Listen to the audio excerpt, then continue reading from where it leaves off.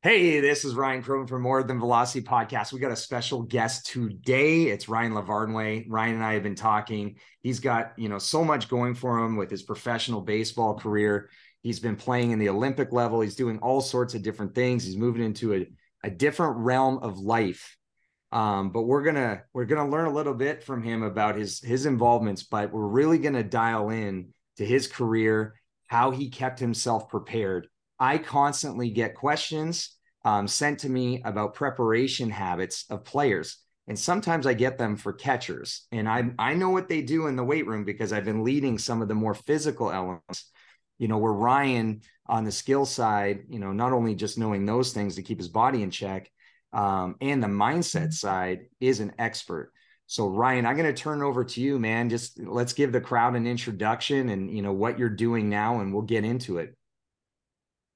What's up, guys? Ryan Lavarnway, just retired from 15 years of pro baseball, 10 seasons in the big leagues, Olympics, 2 WBCs, World Series with the Red Sox in 2013. And I am excited to kind of go through this with you guys. Yeah. So I think the first question I have, Ryan, is who's the best pitcher you've ever caught? Are you allowed to talk about that? John Lester will probably make the Hall of Fame. When I think about teammates and I don't want to choose favorites, I just choose which ones either broke franchise records or are going to make the Hall of Fame. I love it. Love it. That's the best way to go. So, one of the things we're a company that's based on throwing arm health. And people don't really exactly consider catching, on the same spectrum as pitching. But, when Well, that's people wrong. have to, when Yeah. people got to do the math, the pitcher throws the ball, but someone else has to throw it back to them. Right. And I did a study with some people when I was doing my postdoc at Penn on the injury recovery and return to performance, not just return to sport, but to actually go back to a level of performance or better across positions for Tommy John surgery. Catching had the lowest rate of return. So those of you, if you're parents, coaches, scouts, if you're looking at catchers, we have to do a better job preventing injury in this particular population of athlete, because if they do get hurt, you got a greater chance that they won't be the same. And and I wanted you to talk a little bit about just your overall performance process of how you took care of your body and your arm. I think that would be just Well, great to start. well, I can talk you through my own journey with arm care and arm health. I Perfect. grew up in Southern California. I pitched like everybody that was the best player on the team pitch. And when I was 10 years old, my elbow hurt so much all the time that I had to stop pitching. Even though threw harder than anyone on the field, I would like snap my arm and recoil. That was my arm action. And I always had elbow tendonitis always. I couldn't avoid it. So I stopped pitching at 10. Elbow hurt on and off all the way through high school, all the way through college. When I got drafted by the Boston Red Sox, they have a team policy that anyone who signs for over $250,000 has to get an MRI of their elbow and their shoulder to make sure they're not purchasing a bum product, right? So they MRI my arm, they MRI my shoulder, and after the scans are back, here's the kicker. They don't give me my own results. I don't know what the scans say, but what they say is, does your arm hurt? And I go, sometimes. And they're like, you're going to do these shoulder exercises every single day. So they gave me a band shoulder program and a dumbbell shoulder program. And granted, this was 16 years ago. I understand the science and the exercise progression has evolved since then. But I was doing shoulder rehab every single day for the first 2 years that I was a pro. Mm-hmm. And my elbow never hurt again. Yeah. Flash forward to the 12th year of my professional career. I didn't take an off season for the first time. I sat the bench a lot. I got called up by the Braves and was sitting the bench a lot. So as soon as the season was over, I'm hyped. I'm motivated. Let's just get this thing going. I'm going to be super jacked next year. Start long tossing right away with no time off. And my shoulder hurt the entire year the next year. Mm-hmm. I got an MRI of my own volition, slap tear in my labrum. Oof. Now I start thinking back to that draft scan, and I call the Red Sox 10 or 12 years later, I'm not even with them anymore. They still have this copy of my scans. That's the slap tear that I had when I got drafted. So slap tear labrum, made my elbow hurt because it was compensating. Did the exercises, didn't have an issue with it for a decade.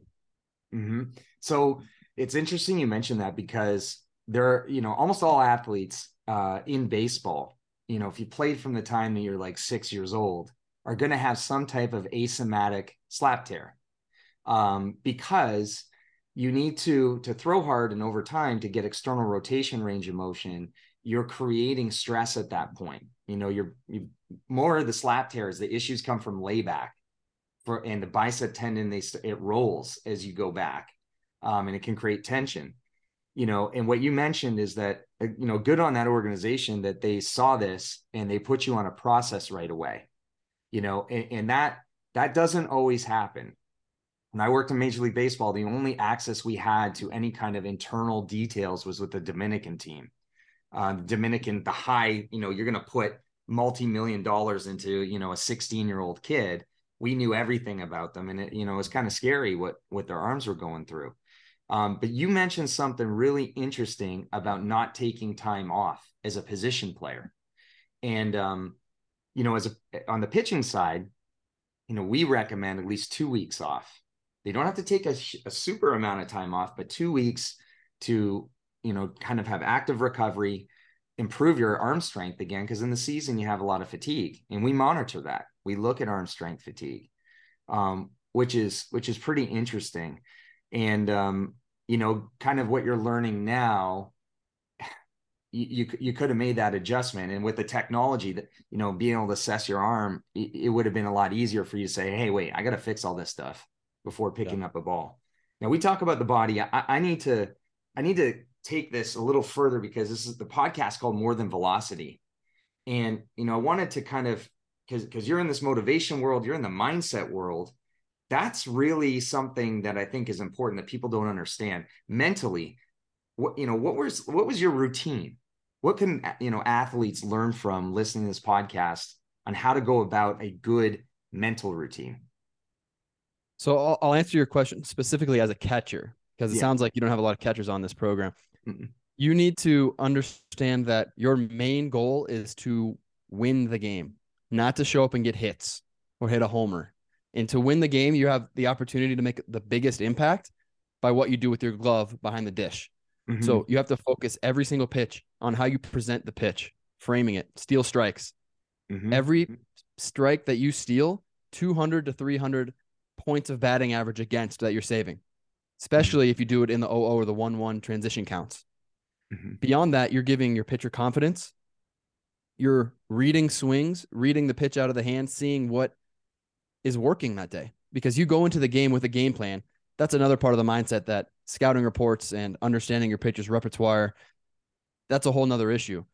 But in game, play with your eyes, trust what you see, and make adjustments. Don't be a robot and just go straight on the scouting report. Beyond that, you're also a teammate with your pitcher, but you have the chance to be a coach on the field. And a lot of times the best catchers turn out to be really good sports psychologists on the field. Definitely. Some of the best moments of my career, or the things I'm the most proud of, are when I could go out to the mound and I knew my pitcher well enough to read his body language, or to listen to what he said when I got out there, or how he responded to what I said or a situation that just happened. And I was able to tell him exactly what he needed to hear to be his best. Sometimes I even call it tricking him into being as good as he can be, because pitchers are different animals. It's a lonely place out on that mound. Even if you have 9 guys on your side and 40,000 people in the stands cheering for you, you are all by yourself. You have to throw it against the batter. In the big leagues, you're facing the best in the world, and it's man versus man. Playing softball, it's woman versus woman. Nobody can help you. But as the catcher, I need him to know I got his back, and I need him to know how good he is, or at least trick him into thinking it. Yeah, it's amazing. I mean, so there's a lot that you unpack there. And, I wanted to touch on something you talked about, the catching extra strikes. there was a team, when I joined Armcare, it took a little bit to start putting content out, but we have about 50 plus hours for free. But a team reached out to me because they had seen some of this stuff and said, Ryan, we want you to come in and talk to us about why you think we have a lot of arm injuries, and we can't figure it out. They got all the technology, they got all these people dedicated, and they wanted to figure out how to manage this. So the first place I look is catching, because, when people ask me, what are the causes of pitching injuries, right? And it should be intuitive, but it's pitching. The more risk you have, it's associated to the more throws you make, because they're getting hurt based on throwing, not walking off a curve and landing on one arm and jacking up their inner elbow, because that's my thing, is the elbow injuries. But I went through the data, and StatCast is really interesting because you can really see how catchers frame and how they are able to steal strikes. And so when I looked at this team, I said, well, this is interesting. When their first string catcher, gloves the ball, he's got a lot of coverage in the low zone, not only the low zone, but on the backhanded side into, a left-handed hitter. Okay. And again, they see more righties. There's less damage down and away, especially off the plate. If they chase, they get weaker contact. But what's interesting is that when this first string catcher started playing less, injuries, fatigue, all these things I asked about this first string catcher, they had to use their backup more. Okay. Now their backup, that particular zone, he was probably one of the worst in the league to be able to handle that. And you start, playing more games, right? Over 80 games. So one of the effects was they went from 16.4 pitches to 16.8 on average per inning, okay, per pitcher. And most people are like, that doesn't matter. It's like 4.4 pitches. That's thousands of pitches, right? Thousands of load that they could not save. So I remember going into the meeting, they're like, so what should we do? I said, well, I need to understand what you do with your catchers. How do you condition them? What are they taught? And the whole thing was like, we're in a world that's like mechanics. Not only that, we're focused so much on pitching velocity, nobody cares where it goes. And so that forces the catcher to be even better. Okay.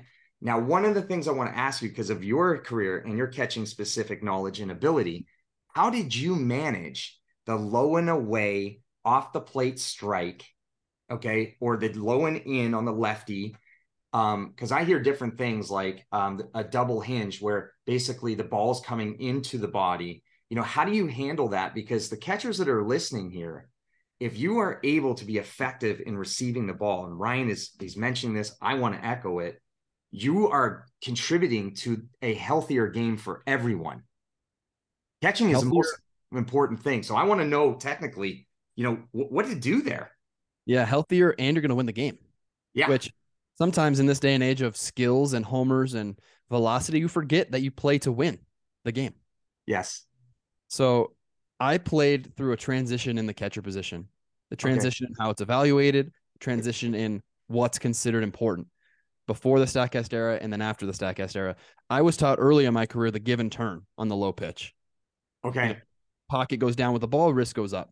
Then I transitioned away from the Red Sox to the Orioles. It was keep the thumb underneath. Oh, yeah. Show a sandwich to the pitcher.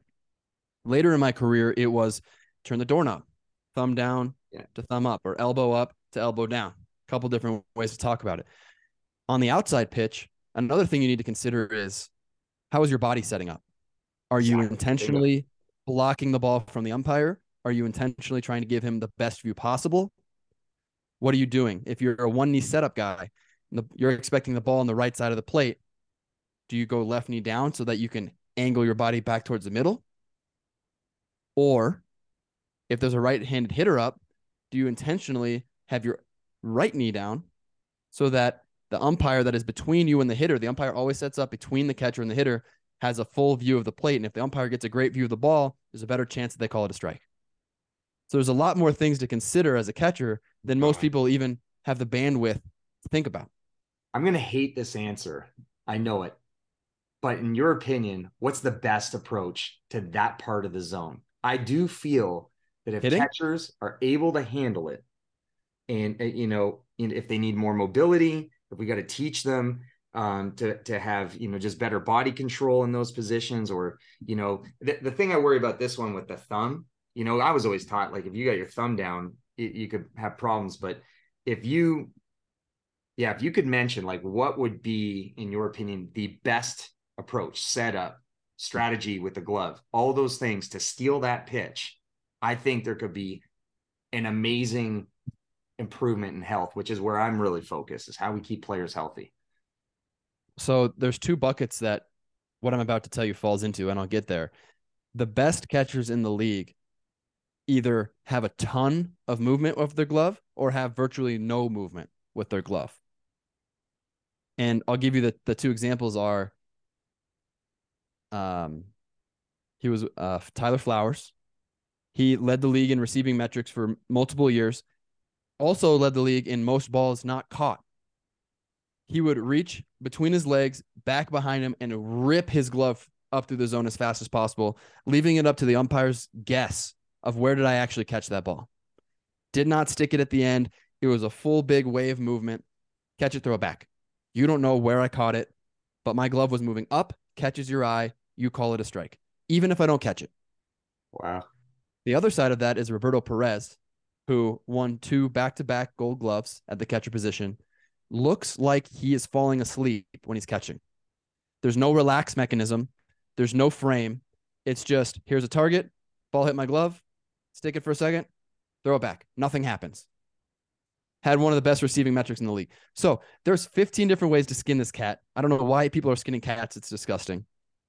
But the point is, understand how you're trying to do it and get really good at that way. Because the same way you can hit 10 different ways, the same way you can throw from 10 different arm slots, if you do it right, you can do it your way. Yeah. So I love it because it's really profiling. I mean, that's what we do with our device, is really understanding, like, the athlete's arm strength. And then you got to look at anatomy. I got one athlete that's got the slap issue that we realize he's going to have way less issues as a side armor and trying to lean and get his arm up, which hurts him anyway, because it's a chromium. But that's amazing. Now I want to end this with, like, what you're doing now. What is baseball? Because there's some guys, we've had some former managers, we've had some former players on this thing. Like, what does life look like for you now that you're fully retired? Well, I'm not playing baseball anymore, but I'm still involved in the game. I'm broadcasting for the Rockies. I'm doing pregame and postgame shows on TV, hoping to get more involved in some colored play-by-play as we go. I'm going to take some reps down at an independent league ball team about 45 minutes away, get in the booth during the game. Excited about that. I'm going to be working on this with you, giving some mindset motivation speeches. And I'm flying out to the Hall of Fame later this month to play in the Cooperstown Legends game. So that'll be exciting. Oh my gosh. That's amazing. Now, if someone wanted to get a hold of you, is LinkedIn your best place? If someone wanted to message you, or, how would somebody ask you a question? Social media? Yeah, I mean, they're gonna I listen to this podcast. Yeah, I manage all my own social media. So reach out to me on LinkedIn, Ryan Lavarnway. LinkedIn's just your name. Instagram, R Lavarnway. It's not the real Ryan Lavarnway. There's not 6 of No, you. it's not a common name. There's only a couple of us. There's a lawyer, there's a kid, and Okay. skateboards or something. You'll know it's me. Okay. Amazing. Or, Well, or, uh, listen, or check out my website, ryanlavarnway.com. for you guys that are, attending this podcast, I significantly want to tell you and position you to kind of follow the things he puts out there, and really kind of look at his career, because Ryan has been able to play at the major league level, but he's also played, internationally. He's seen a lot of the world through the game. I've had the fortunate opportunity to play in a lot of places, but I don't know, Ryan, you probably agree that once the game's gone, the most important thing is the relationships you build. And I'm just excited that we get to know each other, and we've met, and I'm hoping people who are really parents that are socializing your kids through the game, to focus on relationships, be a good person. If they're a catcher, you listen to what Ryan said, because you are a psychologist, you are the motivator. You're that, there's a brotherhood there. So, Ryan, thanks so much for what you shared with us today, man. And I just wish you the best of luck. Thank you, brother. And we will be working together going forward too. So I'm excited for that.